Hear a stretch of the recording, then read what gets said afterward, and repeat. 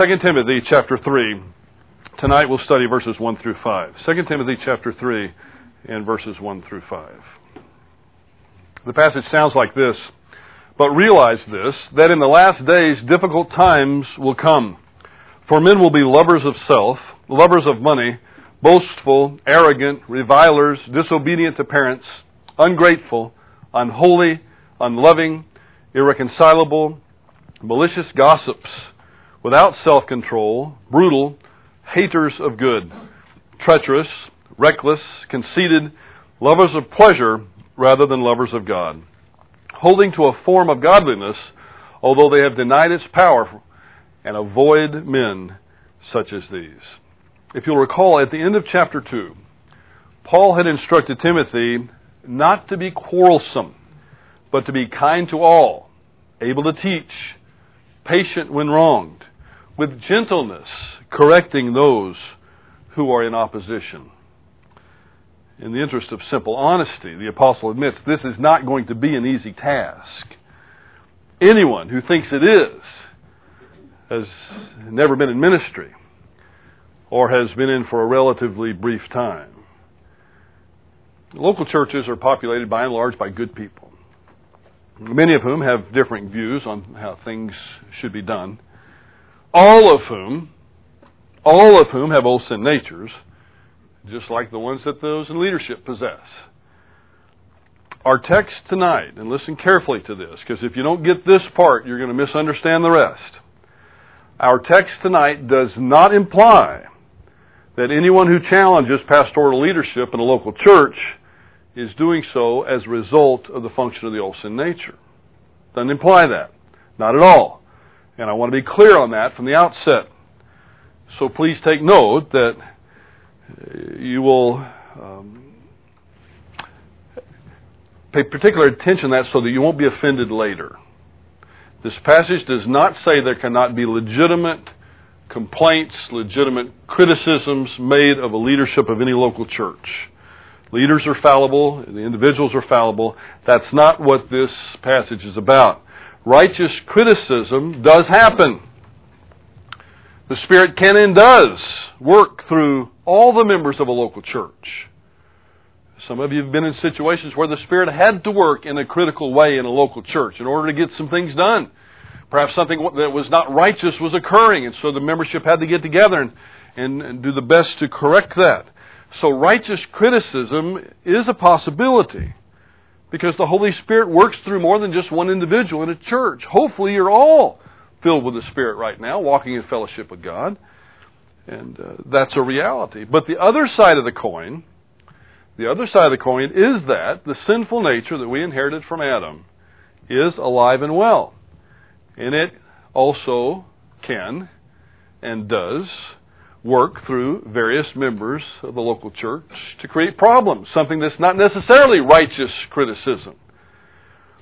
So righteous criticism and unrighteous criticism are both realities in any given local church. So in our passage tonight, Paul instructs Timothy concerning what God has revealed would take place in what are here called the last days. Now the study tonight is going to be a negative one. There will be the reality that people will use their old sin natures in a church to make it difficult. Some might say impossible, but let's just leave it at difficult because I believe that we're called upon to do this, but would make it very difficult for Timothy not to be quarrelsome. It would make it difficult for him to be able to be kind to all, to be able to teach, to be patient when wronged, and to correct with gentleness. So Paul doesn't want to act like this is just going to be a piece of cake for this to happen, because there are the realities of these types of people that are in a local church.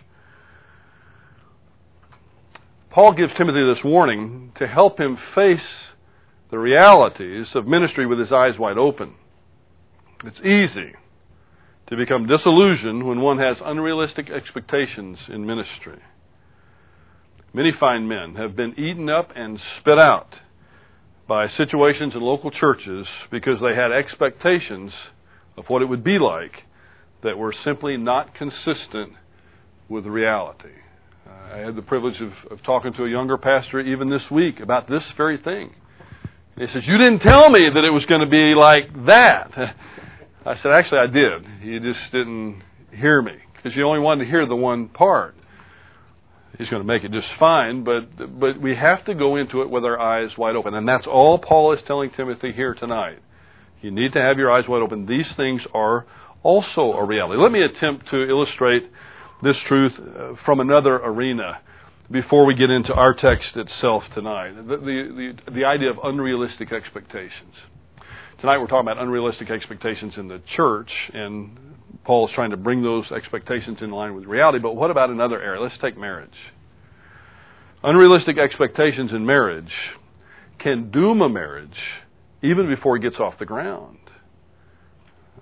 Now, this doesn't mean, as some have taught, that one ought to go into marriage with very low expectations. I believe that's the wrong way to go in. I don't even think that's God-honoring to go into a marriage relationship with that kind of attitude.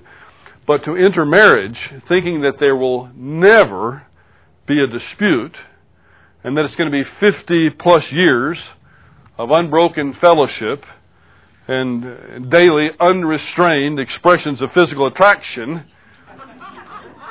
is divorced from reality. Was that euphemistic enough? I thought it might be. Some of you, it wasn't euphemistic enough for some of you, I guess.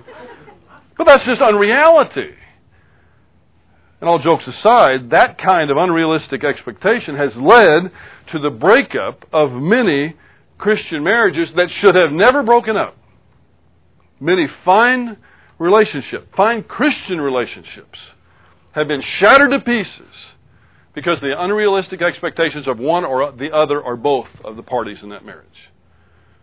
They've built up their partner as if they were some sort of god or goddess. Then one day they realize that their partner is not a god or goddess. They have feet of clay just like you do. They have flaws just like you do. And instead of recognizing that that's a reality, people have flaws, you shatter the whole relationship because it's not perfect. That's not biblical. It's not God-honoring. It's not Christ-like. It's not what we're commanded to do. Again, we're not to go into it with low expectations. I'm not saying that. But we must go into it with realistic expectations that you're marrying another human being. You're marrying another human being that's got an old sin nature just like you. So when you see her flaws, when you see his flaws and you get upset, then just take a deep breath, go and look in the mirror, and you'll realize you have a couple, 5 or 10 also. We all do. So you see how unrealistic expectations can ruin a friendship. If you expect more out of it than somebody else is possibly able to give, you're going to be in big trouble. And that happens in the church. Now, this passage is speaking of it from the leadership position. It's taking it from that view. But I want you to know it needs to be understood from both directions. Sometimes it has happened where those in the pew have unrealistic expectations of the one in the pulpit. And I don't want you to lower your expectations to an unreasonable level either. But I want you to know that the one that's in the pulpit, whoever occupies that on any one given Sunday, has an old sin nature just like you do, is fallible just like you do, just like you are, can make mistakes. Hopefully you keep them to a minimum. But unrealistic expectations, either from the pastoral side looking at those in the pew, or from the pew looking at the pastor, can doom a church just like it can doom a marriage.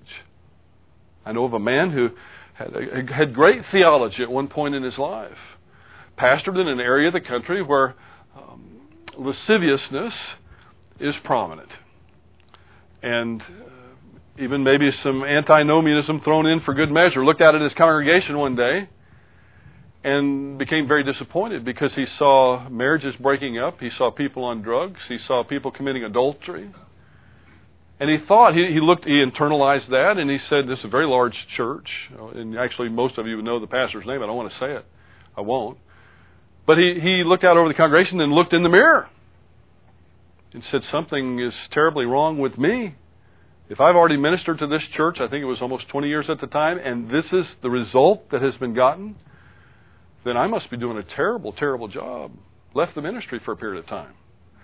The problem is he came back and changed his theology, said that those people weren't saved in the first place. Now that's That was a difficult theology to come back with. I think it was a wrong theology. But it's because he had unrealistic expectations of those to whom he ministered. Those things are going to happen. We don't ordain them. We don't bless them. But when they do, we shouldn't be shattered by the fact that some people are going to fail. We don't celebrate it either. But we do recognize it's a possibility. Now, Paul's going to give us a list tonight. He's going to give Timothy this list. We're going to look in on it, of some of the things that are going to happen in the last days. But realize this, he says to Timothy, what he's trying to do is pull him back into reality.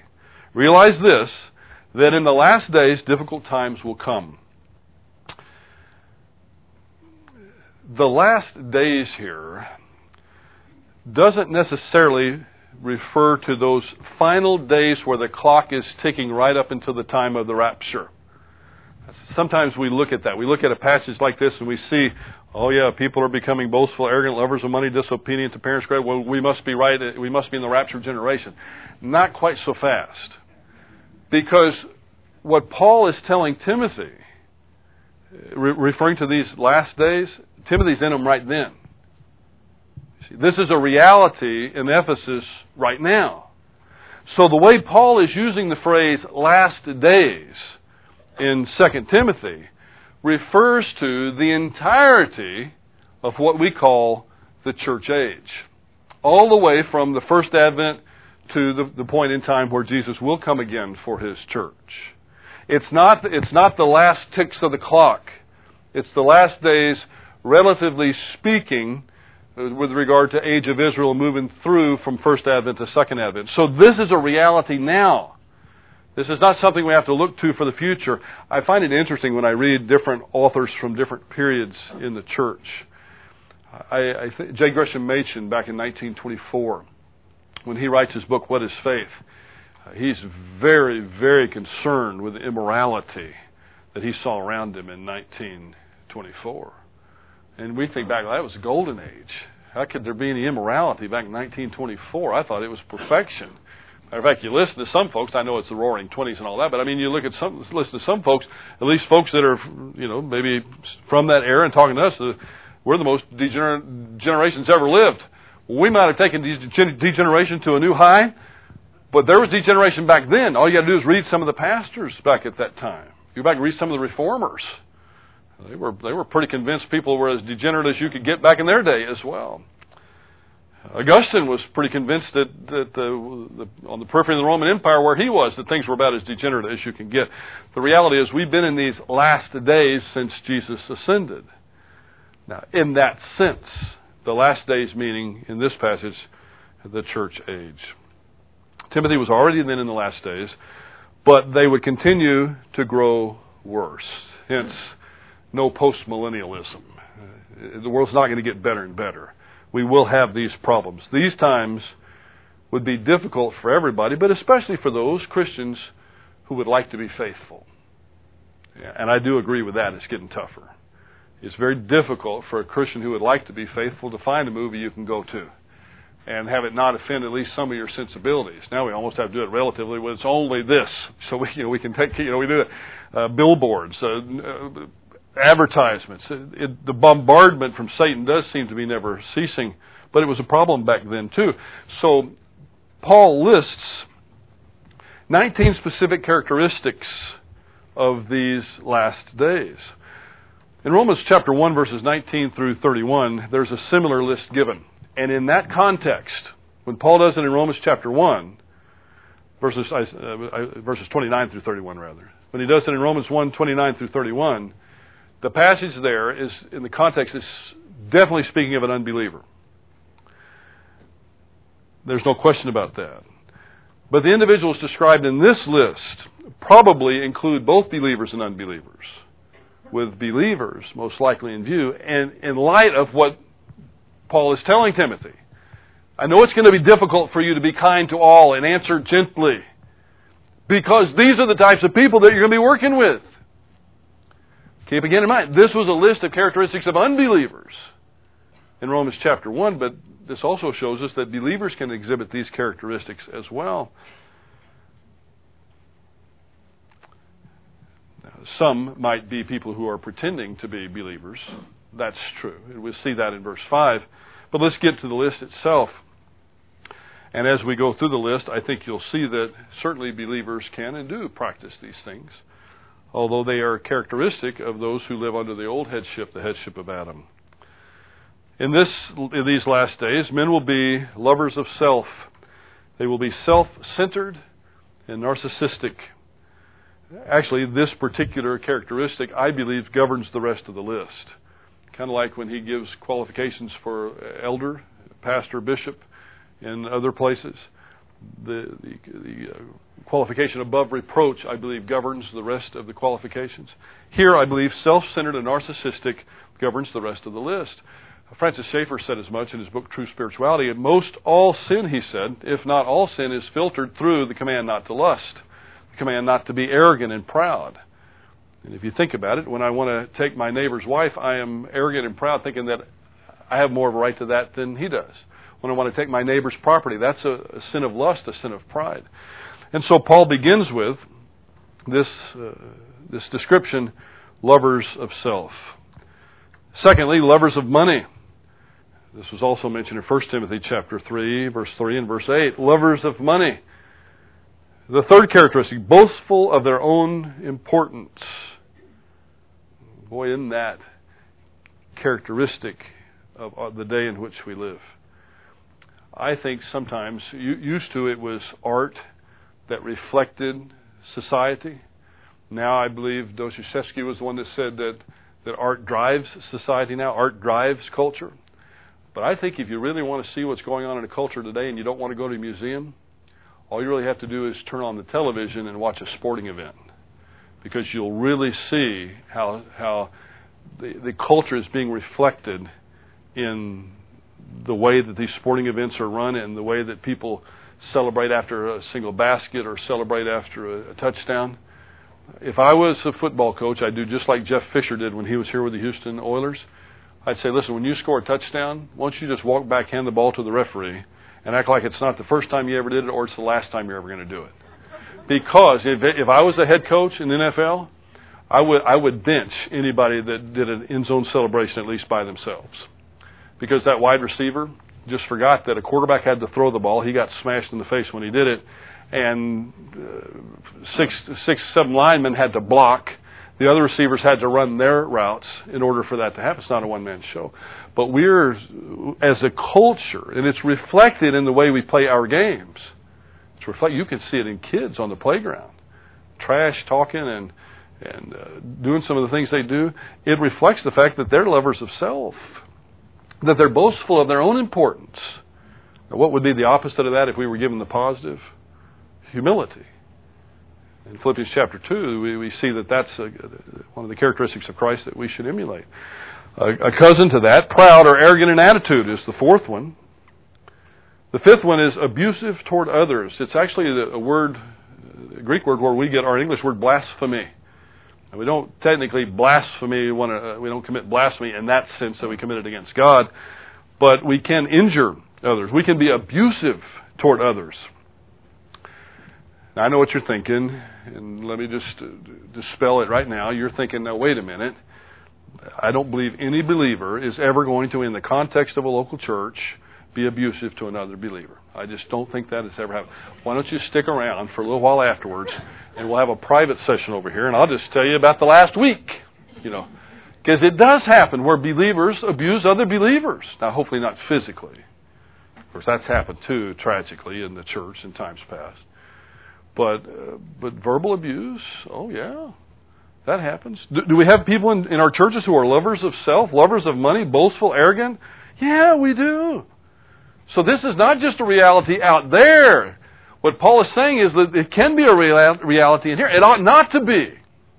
This list is not an excuse for you to be any one of these things. So that's just the way I am. We'll change it then. There's too much at stake. But these are possibilities. The sixth one is unresponsive to parental discipline. My Bible says disobedient to parents. That's probably better put than even what I have here. Unresponsive to parental discipline. Does that ever happen with Christian kids? Yeah, it can. ungrateful, unthankful, unappreciative. That ever happen in a church? Yeah, it can. Impure and unholy. So even in verse 2, we've already kind of taken a beating, and we hadn't even got to the rest of it. We're only about halfway through the list right here. But yes, these are things that are going to make it difficult for Timothy to treat everybody in gentleness, being kind to all, correcting in this sort of way. This is the reality. He wants Timothy to know it's a reality so he can go into it and not be shocked when it happens. So he doesn't have unrealistic expectations. So he doesn't walk out the first time somebody is verbally abusive to him, or the first time he sees someone in the church reviling or children being disobedient to parents. So that he doesn't look out at his church one day and see people fornicating and committing adultery and doing drugs and various other things, and then walk away and change his theology. If he'd read this passage, maybe we wouldn't have a lot of that problem right now. You know? Because he would have realized, now I know how they take it, these are only unbelievers. That's not the context. The context is what's going on in the local church.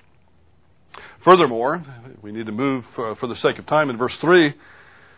Furthermore, they would be unloving. This could also be translated heartless or calloused or hateful. The 10th characteristic, they could be unforgiving or irreconcilable.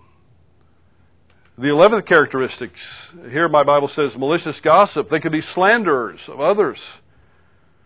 This is one of those things that I think we don't even have to chuckle about this. This is a dangerous problem for a local church. Whispering behind people's back. You know what I heard about her?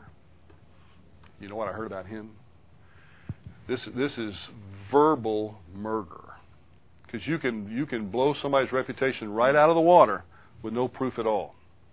Before you go whispering, make sure that you have a legitimate reason to do the whispering, and the whispering is going to be done in order to help the person, not hurt them. Also make sure it's true. Be careful how you do this. Some churches are famous for gossip. They're not famous for fornicating, and they're not famous for drinking wine. They'd never do that in 100 years. But they'll gossip you right out of town. And I'm telling you something, I know friends of mine in the ministry who've been gossiped right out of town because they had unrealistic expectations of what they were working with. Again, there's unrealistic expectations from the pulpit to the pew. There can be unrealistic expectations from the pew to the pulpit. It can work both ways. The 12th characteristic Paul mentions is lacking in self-control. The 13th characteristic, brutal. I don't know how much more plain you can get than that. Brutal. This could also mean brutish, or perhaps even uncivilized. There's something to be said for civility in a church, isn't there? You got my chair. You got my parking place. Listen, there's no assigned seating anywhere. Okay? There's no assigned seating. We have certain seats that are assigned for those in our congregation that are in need, have a special need, a handicap, need a wheelchair or something like that. But otherwise, somebody's got the seat you usually sit in. Why don't you just not be brutal, brutish, or uncivilized and sit next to them and talk to them? How about that? Instead of walking around the corner and gossiping about them. In the early days of our church, my mother came in. I guess she's here. I shouldn't say it. My mother came in. She was sitting in someone's seat. She was a visitor at the church that day, and one of the people who was a member of the church came up and said, "You're sitting in my seat. Move." I don't know that he even knew it was my mother, but it did get reported to me. That was brutal, brutish, and uncivilized. I'll tell you who that was after we leave tonight. I'm glad that you don't remember that. I remember it because it humiliated me. As a pastor of that church, I was aghast when I saw that. The 14th characteristic is haters of good, which means antagonistic toward whatever is good. And that's not a characteristic that we want in a local church. The 4th verse, just a few more of these. They would also be treacherous, which means disposed toward betrayal. They would be headstrong. This also can be understood as reckless. They would be conceited. You see how many synonyms for pride we're getting in here? A bunch of them, aren't we? Puffed up with pride, wrapped in a mist of self-delusion. The 18th characteristic is devoted to personal pleasure rather than to God. Devoted to my own comfort. And how many times in the Scripture do we have to read that love is looking out after the other guy? Maybe they were so tired they couldn't move another inch. They had to sit in the first seat they came to. Maybe they're a visitor at the church. They wanted to sit on the back row so they could leave quickly, so, maybe there's a reason they're sitting in your seat. And maybe we want to set aside our own needs and look out after the needs of others. It's very Philippians 2-ish, isn't it? And finally, in verse 5, believe it or not, holding to a form of godliness, although they've denied it's powerful. They would make a pretense of being religious, or if you prefer, spiritual. But at the same time, they would deny the true source of spiritual power, the Holy Spirit Himself and the Word of God. It's just pretend. There are pretend believers. And there are people who are believers that are pretending to walk in fellowship and have your best interest in mind. And this is a reality in the church. This is reality check. I told you this was kind of the negative part of this whole thing tonight. I hope it doesn't get you down. That would be a wrong outcome for this. We're just trying to have realistic expectations. These things can be a reality. They shouldn't be a reality, but they can be. Now, the last phrase deserves a bit of comment, and we'll close with this. Timothy was to avoid association with people who had demonstrated these characteristics, except, of course, for purposes of evangelism and instruction. You don't just walk away. Somebody disappoints you. Somebody walks in one day and is gossiping. It doesn't mean you turn your back on them and never have anything to do with them. That's not the point. But if they exhibit a consistent behavior in that way, you don't want to be going to coffee with them all the time. You don't want to be meeting them for breakfast, because evil companions corrupt good morals, and it's going to end up pulling you down too. So Timothy is not to associate with people that are doing these things, except for the purpose, of course, of ministering to them. And then there's a point in time where you have to say that's enough. To those of us who think that Christian love is a matter of infinite toleration of most anyone or anything, Paul's closing statement in verse 5 should be an eye-opener. Avoid such men as these. Let me close by saying this. It is not unloving to call something that is wrong, wrong. True, we may sometimes be guilty of expressing that particular truth in an unloving way.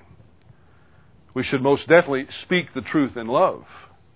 But somehow, in some circles, the act of expressing the truth itself has been considered unloving. And that's not what this passage teaches. We have to look at it with our eyes wide open. When something is wrong, we should call it wrong. Woe to those, the prophet says, who calls that which is wrong right and that which is right wrong. There may be a day in our country when expressing the truth becomes a hate crime. Perhaps that day is closer than we think. I'm not a prophet, so I'm not going to speculate any further on that particular idea, at least at this point. Perhaps that might be a reality someday. But even when it is, we have to speak the truth in love. We'll just have to suffer the consequences when it happens.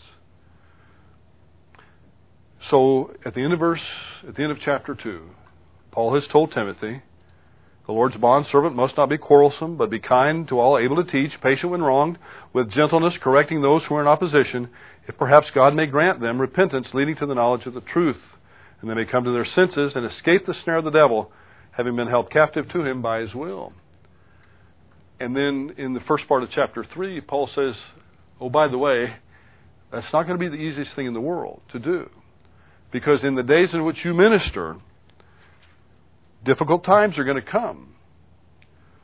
And there will be unrealistic expectations. If you go into this thinking it's real easy, you're going to get blasted, Timothy, because these characteristics are a reality. People will be self-centered, lovers of money, boastful of their own importance, proud, arrogant, abusive toward others, unresponsive to parental discipline, ungrateful, unthankful, unappreciative, impure, holy, unholy, heartless, unforgiving, slanderous, lacking in self-control, brutish, antagonistic toward whatever is good, disposed toward betrayal, headstrong, reckless, conceited, puffed up with pride, devoted to personal pleasure, all the while acting like they're a nice, fine Christian. That makes it a little difficult. So Timothy needed to have realistic expectation. In our passage tonight, Paul instructs Timothy concerning what God has revealed that would take place in the, called in this passage, the latter days, the entirety of the church age. And he did so that Timothy would have realistic expectations as to what to expect in the ministry.